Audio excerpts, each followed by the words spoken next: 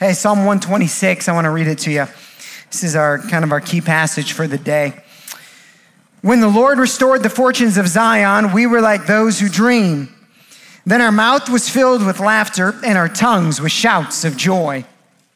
Then they said among the nations, the Lord has done great things for them. The Lord has done great things for us. We are glad. Restore our fortunes, O Lord, like streams in the Negeb. Those who sow in tears shall reap with shouts of joy. He who goes out weeping, bearing the seed for sowing, shall come home with shouts of joy, bringing his sheaves. It's a good word. Bringing his sheaves with him. I'm sure we could all look back at a particular time in life and acknowledge that that particular season for you, even if it didn't always look like it on the outside, but you knew on the inside, felt more like a season of sowing in tears than it did reaping with shouts of joy. You felt like you were just sowing and sowing and sowing and sowing, and there wasn't much reaping, or even when there was reaping, there wasn't the type of reaping that had the shouts of joy with it. It was more just like labor-intensive, hard reaping, even when there was reaping. This morning, what I want to do is I want to tell the collective redemption story. We call them redemption stories. What happened with Logan, and we had one in the 9 o'clock that was equally as beautiful. And these redemption stories are, of course, there's individual ones, but we have a collective redemption story around here, and it's our redemption story as a church. And so this morning, what I want to do is I want to share that story using Psalm 126 and the themes presented in it as my base passage. I also want to bring up another verse that will serve to kind of move along what I want to get across this morning as well. This is John 12:24. It says this, "Truly, truly, I say to you, unless a grain of wheat falls into the earth and dies, it remains alone. But if it dies, it will bear fruit, much fruit." In this passage, that verse in John, and then in the Psalm 126, we see two themes in Scripture that connect to each other and are really the two primary themes of the New Testament. Theme one is death and resurrection. Theme two is sowing and reaping. Sowing and reaping. These two themes are much throughout the New Testament. And this morning, I want to talk about how those two themes form really the story of our church. And so, hey, I know some of you are new this morning, and maybe you thought this was the beginning of Satan Hates Genesis 1. We tricked you. I'm glad you're here anyway, right? That starts next week, so now you got to come back. And this week, though, is really, it's a week between the series we just got done and the beginning of Satan Hates Genesis 1 next week. And what we're doing is we're celebrating our 5-year birthday as a church. And I want to tell you our redemption story and pull out some points and some truths that we have learned about God's love for us over these 5 years. And we've learned them individually, we've learned them collectively. And so I'm going to kind of weave those into the story. So all good stories start, we'll get to this next week, in the beginning. So we're going to talk about the beginning a little bit. This was 5 years ago or so as a church when we had our beginning. And the way it started is there was a group of us who were coming out of what could only be labeled a death. A death. It was an ending of something that was good, that was beautiful, that turned wrong. And if you've been around church long enough, you've been around church things. And, it's not to revisit all of that, but just to say that the scene or the setting was, we were coming out of a death. And there was a group of people, some older guys and their wives, and who came around me and my girlfriend at the time, Lindsay, and said, "Hey, you guys want to plant another church?" And I said, "Nope, I want to move to Africa." Not really. I said, "Well, okay, let me think about it." And in the original meeting that we had, and by the way, I think it's always good to give honor where honor is due. And this morning, none of us would not be here if it weren't for a few people. And so as a church, we're going to take a moment and say thank you. And I want to start with a couple and just take a second on our 5th birthday. And I want to first start and say there is one person who has been with me every step of the way. that I would not be here today for many, many reasons without, and that is my dad. And so can we just say thank you?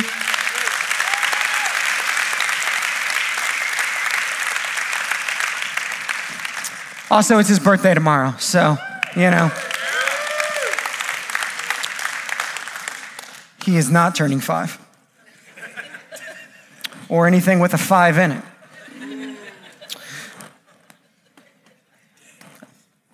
And then also 3 other guys and their wives who came around me at a time and believed in redemption when I didn't even believe it for myself. And that is Tom and Frank and Joe right there. And so those are our founding elders.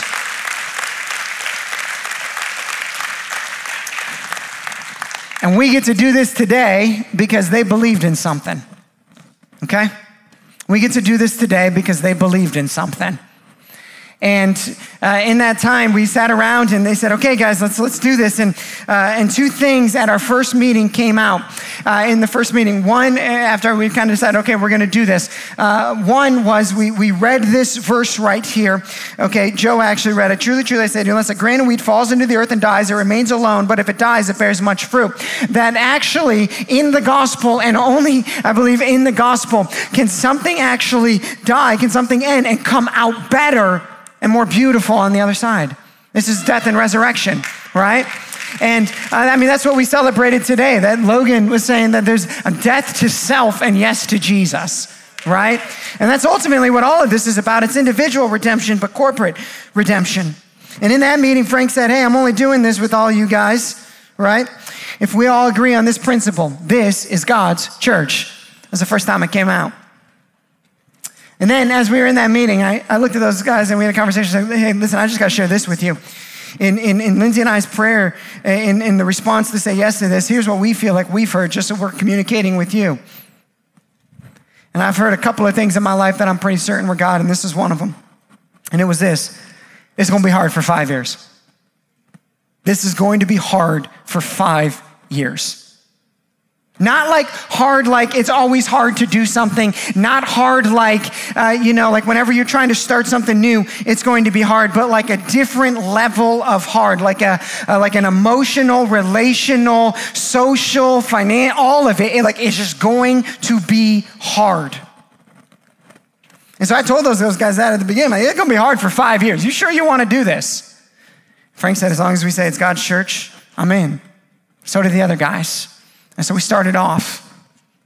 In the early days, we were kind of forming on who we were, but we knew that we just had to keep on sowing. And you might be at a place in life right now where you're sowing and you're sowing and you're sowing. And this morning, as we're talking through this redemption story, I'm going to hope you're going to find some encouragement for what you're sowing in right now. Because it is true that those who sow in tears will reap with shouts of joy. But early on, it doesn't always feel like that. And so we were sowing in those early days, and we had to build a team, right? Because you can't do this alone. And so we had this group of people that I was kind of connected to. And so I reached out to one of them. His name was Jake. And Jake, I knew enough about Jake to know his skill and his integrity. And so I grabbed a coffee with Jake, and we sat down, and I said, hey, Jake, here's the deal, man. I need you to help us get started, and I need you to run our kids ministry for 10 weeks. Every week for 10 weeks. Can you do that? And he's like, all right, man, I'll do it. That's kind of how Jake is, right? He's like, all right, I'll do it. It's been 5 years. Jake is still in the back. A couple weeks later, I sat down with a group of people over coffee. And it was Carolyn and Vern Newman and Connie and Bill Burson, and they were in the first service today. And we sat down and they said, hey, how can we help? And we just started laying it out. And Connie said, hey, listen, Stephen, I want to know, I'll run your setup team for 6 months, okay? I'll run your setup team for 6 months. We were going into the movie theater. And at the movie theater, we had a 24-foot trailer. We had everything in there. Sound system, kids stuff, everything you could possibly imagine. And Connie said, I'll run that team and I'll get that place set up for 6 months. Connie ran our setup team for 4 years. Some of you are like, I am never giving you a timeline ever. when you keep on sowing, and when God has called you to do something, even when the reaping seems little or not joyous, you stay faithful. And you keep on sowing. And as you keep on sowing, God will always be faithful to his promises. And here are a few things that I've seen him do during those times. Let me give you this story. We were about 3 months into it, and Lindsay and I had just gotten married, and we went away on our honeymoon, and we got back, and it was a couple weeks after we had gotten back, and we had done the setup. And setup at the movie theater, by the way, it was about an hour and a half process or so with about 10 to 20 people, okay? And so that's a lot of hours going into it, and it was cold as could be, right? And so everyone had gotten there at 6:30, another team at 7, another team at 7:30. We'd done all of the work. We had gotten everything set up. We got the stage set up in one auditorium, and we got everything else set up in another auditorium, and we had frozen that morning, and so we're in there, and we're ready, and 62 people showed up. I was like, man, we had more than this in the Holiday Inn, and that was easy to set up. And I went home that day and I told Lindsay, I said, we're not going to make it. This ship is sailing and we're not going to be on it. I said, we're not going to make it. And I said, if there's not X amount of people at our Christmas service, I don't recommend this, but I said, if there's not X amount of people at our Christmas service, I just don't even think we should go back in January. This ship is not going anywhere. And there was just enough people at that Christmas service that Lindsay was like, all right, now you got to show up. And by the way, isn't it great when God gives you the perfect wife at the right time? Come on, man. So if you're out there waiting, she's coming, all right? I prayed for 7 years. God sent the right person at the right time, right woman at the right time. And guess what he did? Right woman at the right time, all right? He's awesome like that. That brings me to this point. What God did then over the next few years is he sent the exact right people at the right time.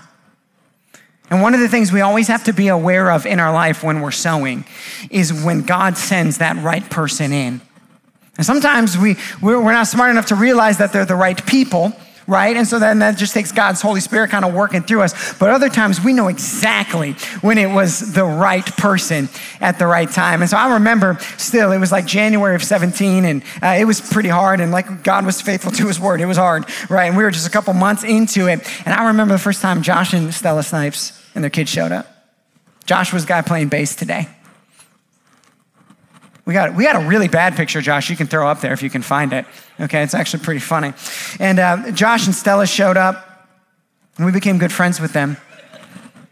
Oh, look, he's always got that face. All right. And for the next year or two, God just kept showing them the right people. There's a verse in, I can't remember what chapter or what book it is now, but the Apostle Paul's writing, and he said, and Onesimus showed up and he encouraged me.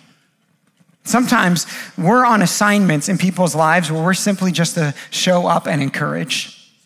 Sometimes when we don't know how somebody else is sowing, we don't know what promise God has given. We don't know where they're at in the journey. We just know that they're sowing, and they might be sowing something, maybe it is a business or a ministry or something, but maybe it's just they're sowing into a child or they're sowing into an idea that God has given them, and and our job is just to show up and to be the encouragement. And God faithfully just kept sending the exact right people at the exact right time. There was a season in the church. Our band is awesome now. Like, it's amazing. I get up here and I look and I'm just like, this is incredible, right? You guys are so talented. Like, it's awesome. Okay, there was a time when our band was Lindsay playing her guitar, the kick drum, and singing all at the same time. Very pregnant, okay? And so we get in there and she'd just be wailing away on that kick drum, right? Even then, she wouldn't let me in the band, right? And we'd have the band that we had. 3 of them, 4 of them some days. When we had a keyboard player, we thought we were like killing it. And then in July, Matthew showed up. I was like, who's this kid? And he's like, he plays the drums. I'm like, I don't care who he is. Put him up there, right? And for 4 years now, I don't know how many of you have come up to me and said, dude, that kid can play drums. Yeah, he can he? But you know what you guys also tell me? He said, it's not just amazing how Matthew plays the drums. He said, what gets me more is when he stops playing the drums and he just puts his hands up in worship. Because it's one thing to play the drums. It's another thing to be a worshiper of God when you're doing it, right? And that's his girlfriend clapping. I don't know if it was. It could have been anybody, okay? That was a joke. Oh, no. So then we had a drummer. And God just kept sending the right people at the right time. And as God was sending the right people at the right time, we learned another lesson. We revisited Frank's statement that this was God's church. And so I did this sermon series called Church Inc., like Church Incorporated. And in that, we brought out a couple of points. And here were the points. We said, as long as we're going to be a church, church is going to be not a business. It's not about money. It's not a building. It's not just about a destination place. We didn't have a building at the time, so we had to go with that one. So it's not a social club. Can't just be for a certain type. When we originally started the church, we had another word in it. It was Redemption City Church. And we ended up changing it for a couple of reasons. One of them is because if you say Redemption City Church really fast on stage, it comes out as something else. You can practice on the way home.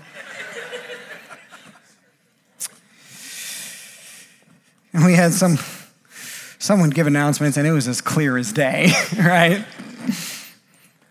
But that's not the only reason we changed it. See, in the midst of all of that, when we were, sowing and trying to make it, we eventually dropped the city because, we put Redemption City in the church, and I think we believed this for the right reasons, but it was like, look at us and look what we're going to do for the city. And we got at a place and we said, hold on. Maybe God just wants to do something in us. Let's just stop for a second. Not think of ourselves more highly than we ought. What if this is really just about what God wants to do here and whoever shows up? And what we realized is that the church was existing and bearing fruit, not because we were to be some force in our city, but because God had some stuff he wanted to do in all of us. Now, we didn't rename it Redemption Family Church because that sounds a little creepy, but that's the word we began to use. It's just a family. And anyone I would talk to and I'd say, what do you love about being a part of the Redemption Church? What do you love about being? They would say, it's a family. Logan even put it in his redemption story. I didn't even tell him to. He just did. It's a family. And that's who we became. And so God kept sending the right people at the right time, and we just focused in on that this was going to be God's church. And if it was going to be God's church, then we had to be a family that took care of each other and loved each other and allowed anyone to come in, and to not become a social club, and to not become about all of these other things that church can become about sometimes, and just focus in and just let Jesus be in charge of his church. And so in our quest to do that, things started to grow a little bit, and we found ourselves kind of in a little better spot in like June of 2019. And then the four most dangerous words happened. Stephen saying, I have an idea. Okay. And I said, hey guys, I think there's this piece of property that we should buy out in Perrysburg. And we sat down, and I don't make decisions like this myself, but we sat down with Frank and Tom, and I laid out this plan, and we should do this. And I came up with this idea. I said, why don't we sit down in front of the congregation and ask them if they think it's a good idea? And so we did, and 99% of the people said they think it was a good idea to buy this land. And so at the end of it, I said, hey guys, we're like 10 to 20% in budget away from being able to afford this. Like, we're getting there, right? This was 3 years in. Within the next 30 days, a couple of things happened, and 20% of our budget was wiped out. Gone. 20% in 30 days. Now we're 40% away. I just thought, okay.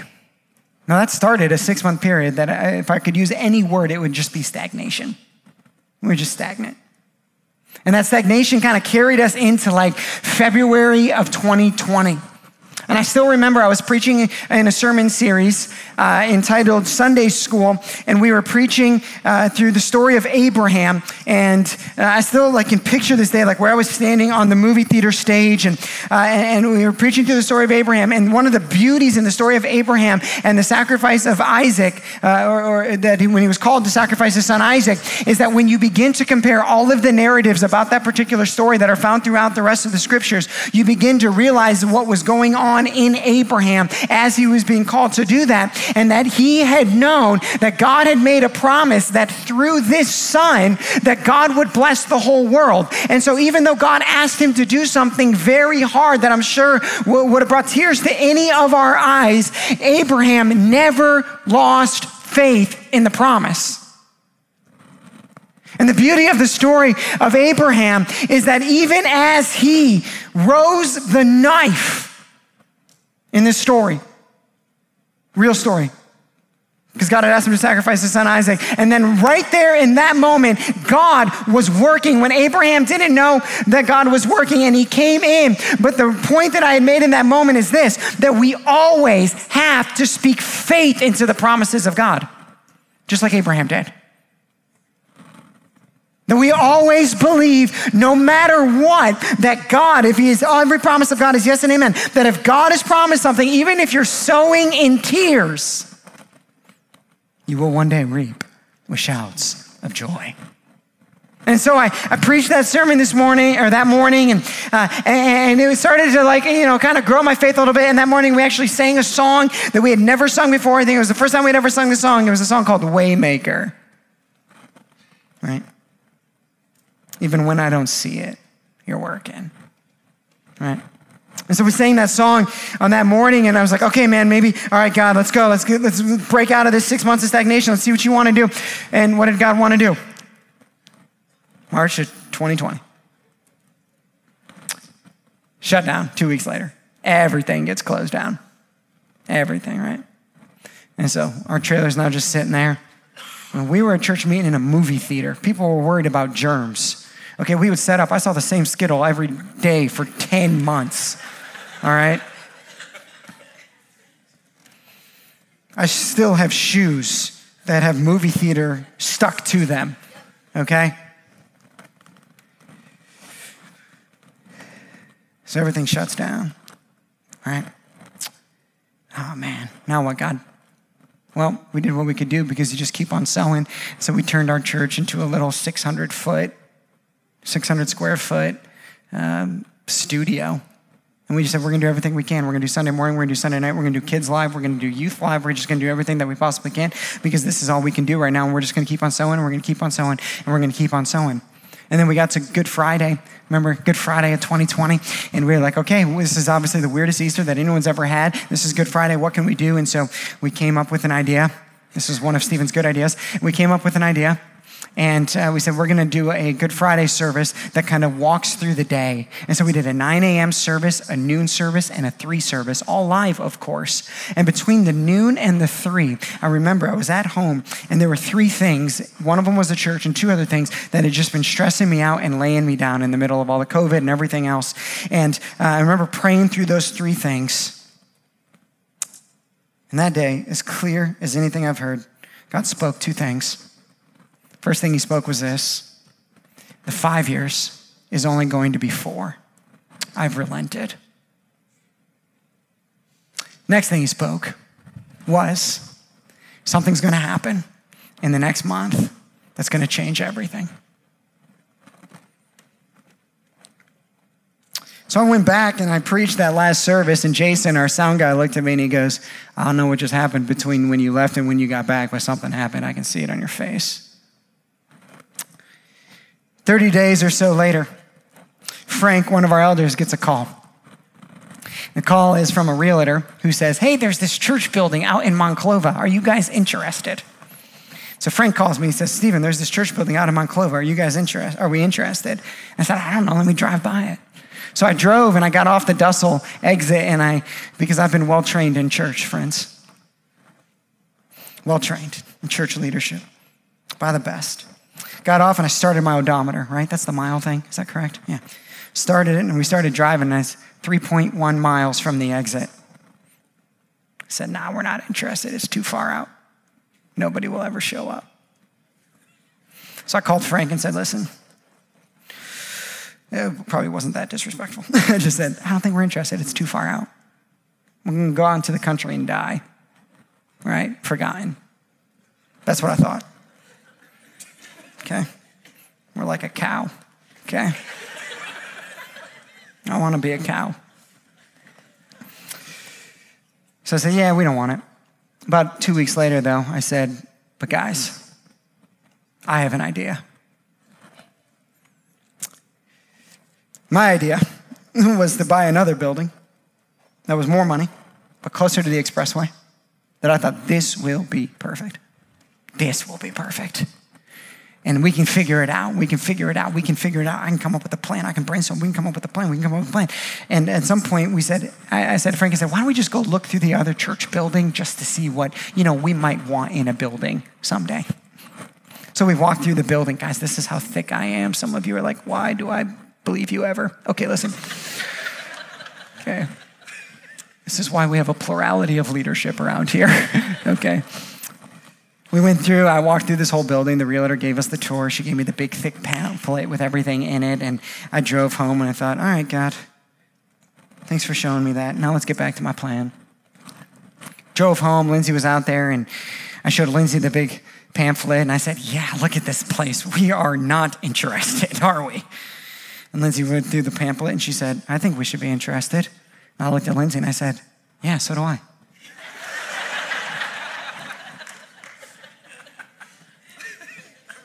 Yeah.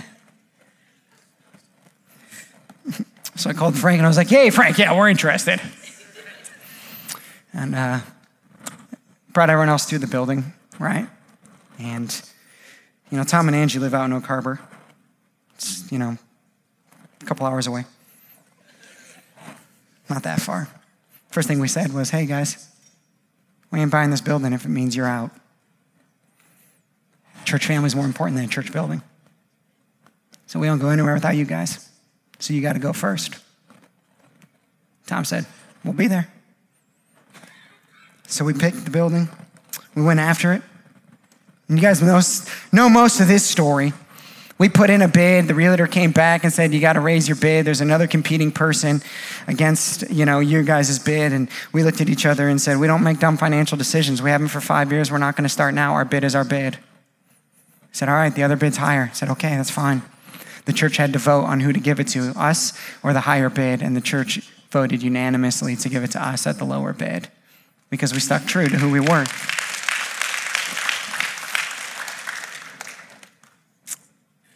And then we moved in. And for those 10 weeks, you guys were amazing. I mean, just amazing. You're not supposed to do a capital campaign in the summer. We did. You're not supposed to do a capital campaign in the middle of a global crisis. We did. And we forged a path over the last year. And we opened in September of 2020. And I can tell you, over the last year, I've gone back to Psalm 126. And I read through it. And I think of all of the last 4 years. And then I get to verse 4 where it says, restore our fortunes, O Lord, like streams in the Negeb. Those who sow in tears shall reap. And I roll into this parking lot every single Sunday, and it's not just about the building, but I get in here and I get to look at all of you and think about everything that has happened over the last year, how we have been together as a church family, how we have rallied around each other, the people who have found healing and salvation, the way that this church has come around every single one of us in the midst of the craziest year that any of us have ever walked through, and how God has added to the number. And I walk in here and I just go, woo! Because those who sow in tears get to reap with shouts of joy.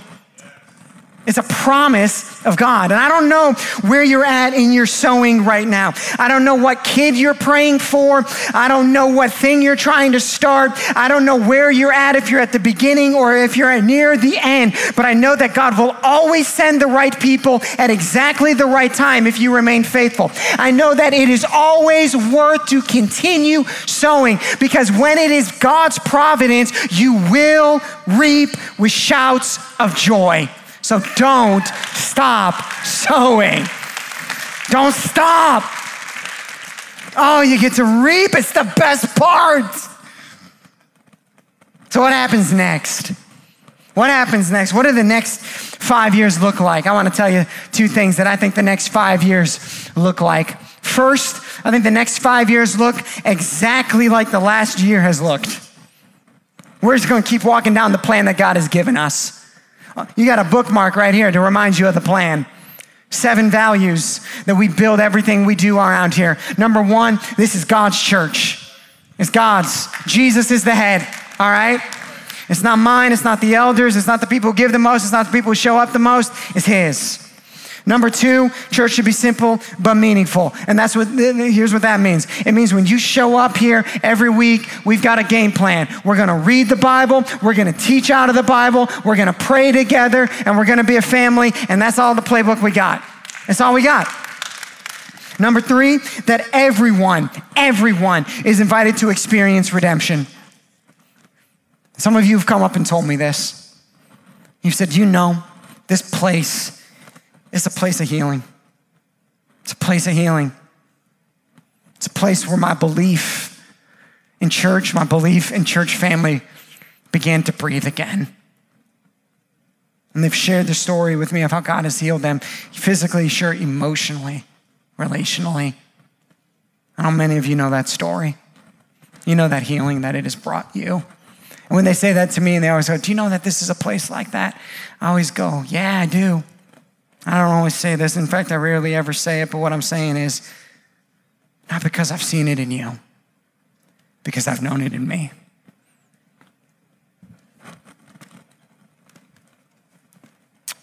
I had another conversation with somebody else, and they said, what do you love about the church? This person doesn't go to our church. Probably never will. And I just said, here's what I love about our church. I think there are people that go to our church that didn't think they were allowed to go to church anymore. And they do. And I think there are some people that don't go to our church because there are people in our church that go to our church because they can't go to any other church. And given the option between the two, I would much rather be the church for the people who can't go to any other church than to be the church that the one people want to go to but can go to any other church. I'll be that one every single day. Because that's the church that Jesus came to plant. That's the one he came to plant. So for 5 years, guys, these have been our values. Last 4, we believe the Bible. And so guess what we get to do next week? We get to open up the Bible right at the beginning in Genesis 1 and talk about how Satan has just absolutely destroyed it, but God always has a plan to redeem it. And so we're going to open up the Bible right in the beginning next week. And if you got anyone in your life who's looking for a church, bring them next week. Let's fill this place up. Oh, and here's what we're going to do next week. This is going to blow your minds. Oh my gosh. Okay. When you walk in next week, because next week is actually our birthday, 5 years birthday. We're celebrating a week early because of Satan hates Genesis 1. When you show up next week, there is going to be a hot black liquid available for you to drink.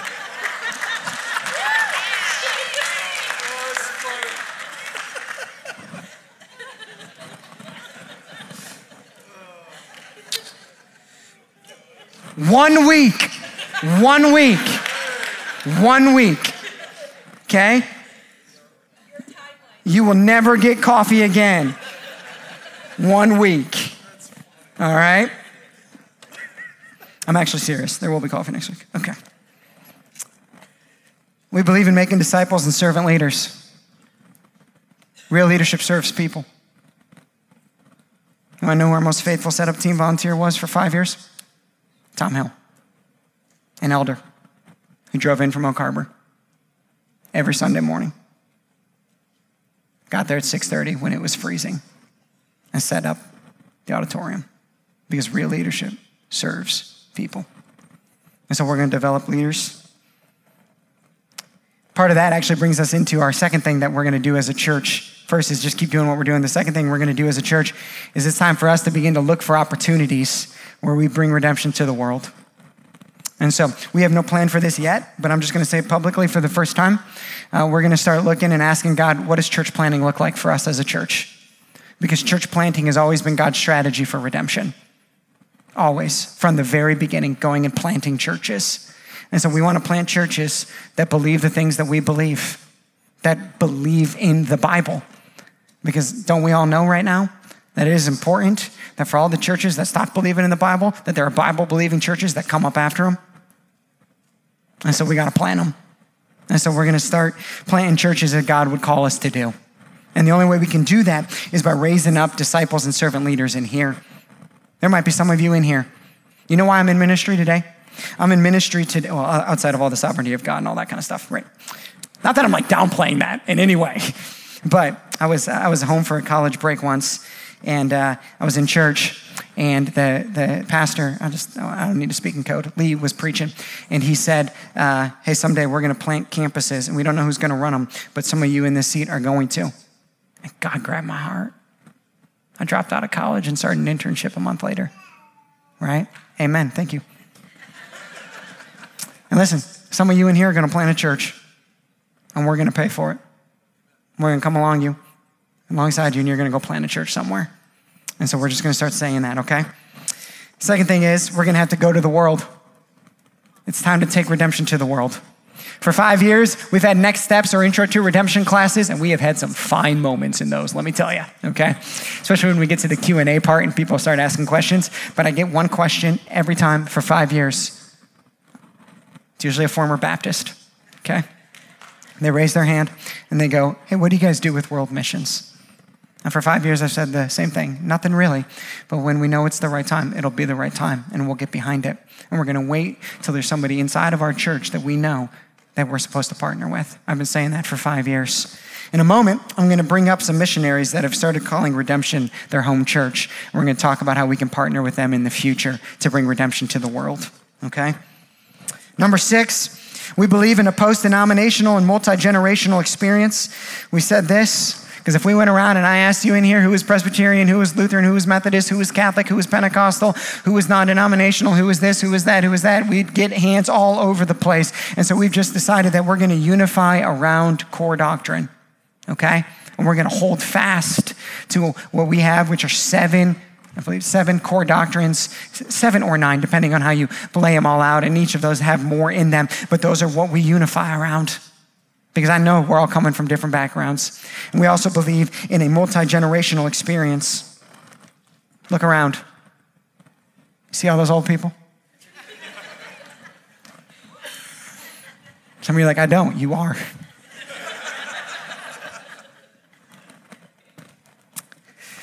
Man, from the beginning, God has blessed this church being multi-generational. Amen. Isn't it awesome? It's so cool. It's so cool. Number 7, we believe in financial integrity. We believe in financial integrity. And that's one of our values, and it's important, but let me tell you why it's important.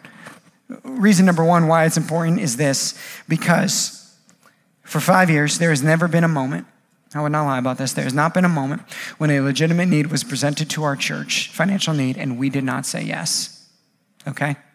For 5 years, we have said yes every single time, and we will continue to do that.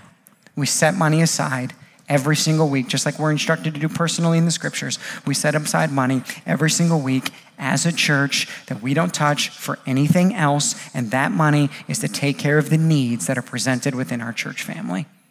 And so we pay rent, and we fix cars, and we buy groceries, and we bless people who need it, and we will continue to do that. Second thing we will continue to do is we will always continue to operate with as much efficiency as possible, because the gospel is powerful enough. It's powerful enough. and I want you guys to be able to hear well when you get in here and all of that kind of stuff. And we got to have something on the screen. And I get all of that, but we operate with as much efficiency as possible because we got a powerful gospel that can do all the work for us. Amen? All right.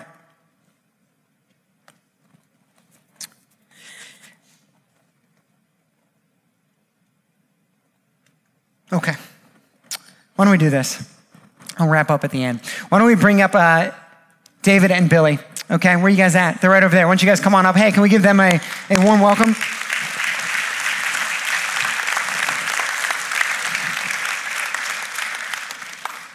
By the way, it was about 2 months ago. Billy came up to me and she handed me a slip of paper and she said, hey, I want you to read this. I think God told me to write it down and give it to you. And you know what it was? You know what it said? Billy knows what it said because you're the one who gave it to me. Billy said, I just want you to know it's time that redemption goes to the world. And she told me that 2 months ago because God told her to write it down and give it to me. And I didn't even realize that and remember that until this week I was writing down, it's time to take redemption to the world. And then I saw that piece of paper and I was like, yeah, God, it's your church. You know what you're doing. And now part of that is you guys. And so why don't you share your story a little bit for us? Hey everyone, I'm David. This is my wife, Billy. We have 4 children. Amelie and Annika are twin girls. They're 11. Elijah is 8, and Noah is 6. And for the past 16 or so years, we have had the joy and the honor and the pleasure of joining God as he makes the gospel known in the Republic of Guinea, West Africa. We live out in the bush in one of the world's most underdeveloped countries, and it's an adventure. We love this church, and we're so thankful for your commitment to sound doctrine and for passionately pursuing God and the things of God. And this morning, the Lord brought to mind a Charles Spurgeon quote, "Preach ye Christ, and Christ, and Christ, and Christ." Yes, I love that. Every time we come here, we hear the gospel preached. The gospel of Jesus Christ is central. I'm just so appreciative of that. In fact, over the last few weeks, there was a great sermon series about the gospel as embodied in the love of Christ. And one of the people we explored in that series was the Samaritan woman. The Samaritan woman who was an outcast from her community. She had to go draw water in the heat of the day because of, the shunning that had taken place. And out there at that well, she encountered Jesus. And Jesus didn't condemn her. He offered her the water of life, the living water. And let me tell you this, when someone meets Jesus in the scriptures, so often, what is one of the first things they want to do? They want to go and tell others. And that is exactly what this Samaritan woman did. She left her pot at that well.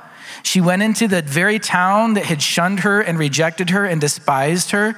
And she said, come and see a man who told me everything I ever did. Could this be the Christ? And for whatever reason, those people were intrigued. They said, let's go see. They followed her out of the city toward Jesus. And as these crowds of people, most likely dressed in white, were coming out of the city, Jesus is sitting there with his disciples and watching them approach. And he turns to his disciples and he says, do you not say 4 months more and then the harvest? But I say to you, lift up your eyes. The fields are white unto harvest. The fields are ripe for harvest. Jesus saw those people with love and compassion as people who needed the gospel. They needed salvation, and he was there for that purpose to bring it to them. That heart of Jesus for the lost has become our heart for the lost. That heart has caused Billy and our children and I to uproot ourselves from this comfortable world that we live in North America and go to the bush of Guinea, West Africa.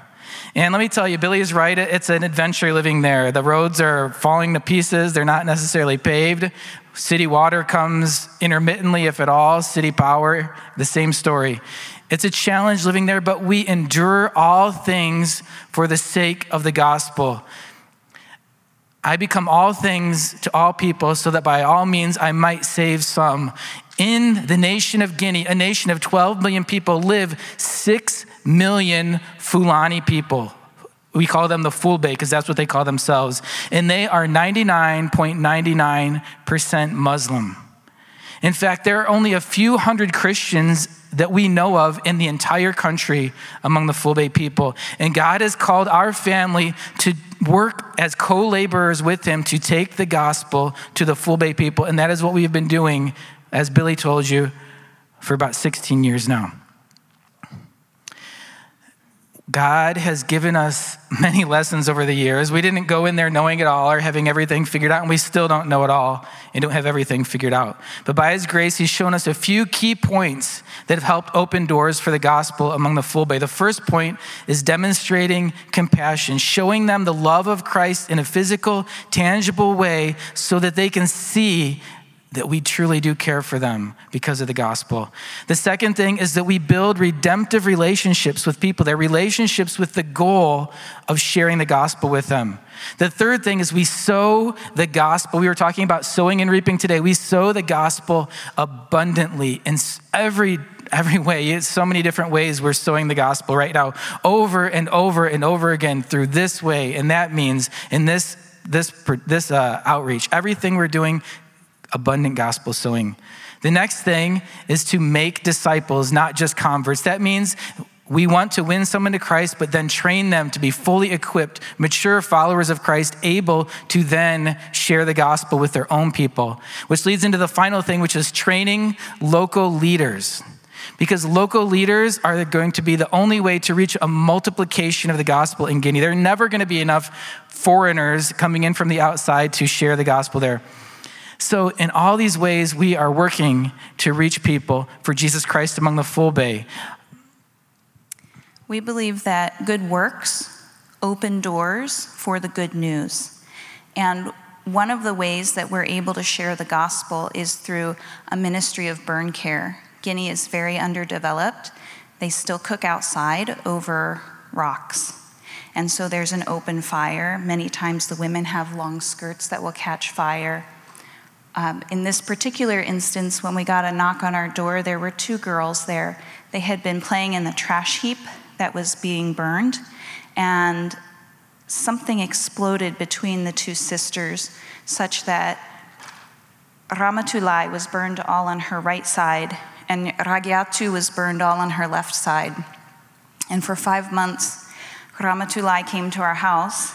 And do we have any nurses here? Raise your hand if you're a nurse. Okay, so you know, while you're caring for a patient, they're a captive audience. And burn care takes quite a while, actually. And so as they were in our courtyard, we shared the gospel with them.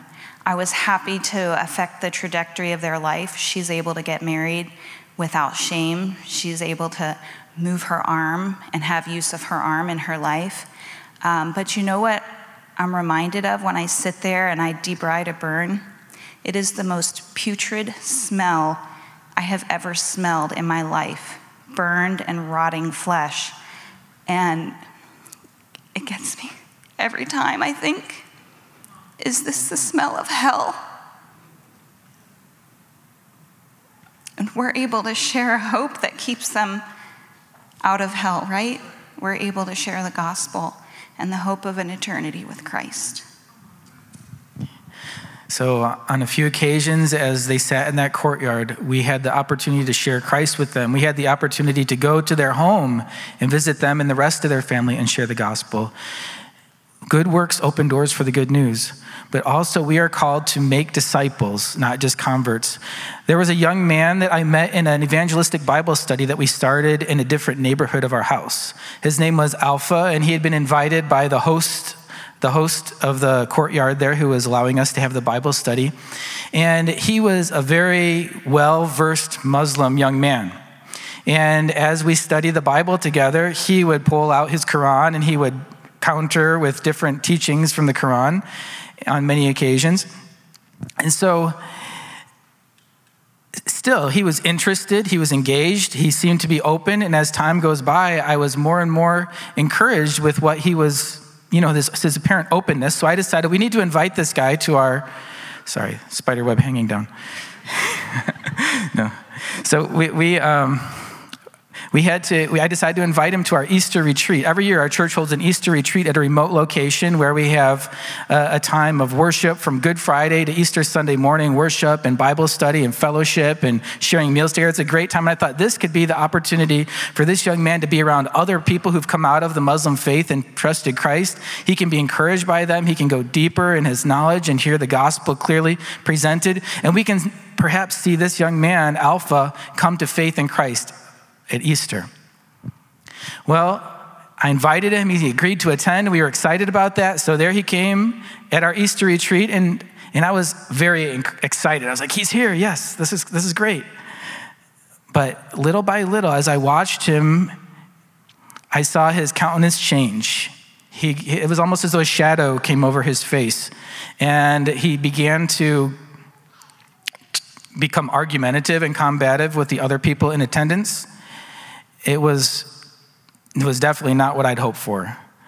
This all culminated on Sunday morning where near the end of our program, he just got up, grabbed his backpack with all his possessions, and he just walked out and started walking down the road. Now, this is a place where we had traveled about an hour and a half by car to get there, and here he is walking back home. And I'm thinking to myself, he's going to be walking for a couple of days here. This is definitely not the outcome I hoped for. So a little later, I was driving back to our town, and I came across him walking beside the road. And I stopped, and I said, hey, you need to get back in the car. I'll give you a ride home. I'm sorry you didn't have a great experience here. So I took him back to our town. Eventually, he agreed to get in the car and dropped him off. I didn't think I'd see much of him after that. And it's true, I didn't see very much of him for a good while. But then one of our believers called and said, you need to come down to my coffee shop because Alpha's here. So I went down, found him in a pretty sorry state. He had gotten sick. He was penniless. He just wanted to go back to his village about an hour away, but he didn't even have any way to get there. So I gave him some money to help him get home, prayed for him, and I thought, this is probably the last time I might even see you. He went, and I didn't hear again for a long period of time until a few months later, probably about 9 or so months later, I got another phone call from one of our believers saying, hey, Alpha's back in town. You need to come see him again. So I went to see him, only it was like seeing a different person. Whereas before his face was darkness and he was sickly, now he was joyful and he was happy to see me. He had been reading the Bible while he was in his village, and God had used the scripture and the seeds that we had planted to touch his heart and change his heart and open his heart to the gospel. And amen, he began attending our worship not with any sort of reluctance, but with joy. And he was eager to get involved in offering to do different things in our worship service. And to this day, with this picture behind me was taken in January when I went back for a visit. He is there being discipled by other Full Bay believers. He is growing in his faith and he is eager to serve. And that is what makes it worth it, giving up all the comforts that we have here in the United States of America, going to a developing world country where we don't even have running water every day, to take the gospel for the first time to someone who has never heard it before, and to see the power of the gospel change his life and make him a new creation in Jesus Christ. That is why we go, and that is why we need your prayers. This November 18th, we are flying back. God has finally opened the door for us to get our visas and our plane tickets to head back despite all the COVID restrictions. We are headed back for another term of 3 years there in Guinea, West Africa. We need you to stand behind us, Redemption Church, in prayer. Lift up our family, but more than that, lift up the Full Bay people who are living in spiritual darkness. If we go over there, if anything bad befalls us, our eternity is secure in Jesus Christ. But for them, it's not the same. Anything bad that befalls them, they are looking at a Christless eternity. Pray for them. Pray for God to open their hearts through the power of his Holy Spirit to the truth of the gospel. We just thank you so much. Hey guys, why don't you guys, David, Billy, why don't you guys stay up here real quick? Hey, let's pray for these guys, okay? we'll probably do this again before you leave, but you're on stage, so we might as well. Let's pray. God, thank you for how you have just worked in their lives and their family to want to do this and to go bring the gospel to the world. And we pray that as they go back, Lord, that you would continue to prepare the way practically and all the things that need to happen from a government perspective, restrictions, all of it. Lord, we trust you and we ask your provision. Father, I pray then that you would also supply every need that they have to operate in the ministry the way they need to, and that when they arrive back, Father, that they would know clearly that you have called them and exactly what to do next. May their ministry then be fruitful. We pray for salvations. We pray for new churches, new groups to be formed. We pray that people will come around them. Lord, that you would open up new doors and give them new ideas for exactly what you want to do to reach these people. We pray this in Jesus' name. Amen. Thank you so much for joining us today. If you'd like to take a next step with Redemption Church, visit us online at experienceredemption.com/connectcard. You can also give online to support the work of Redemption Church. To explore your giving options, visit experienceredemption.com/giveonline. We hope that the message you heard today encouraged you. See you again soon.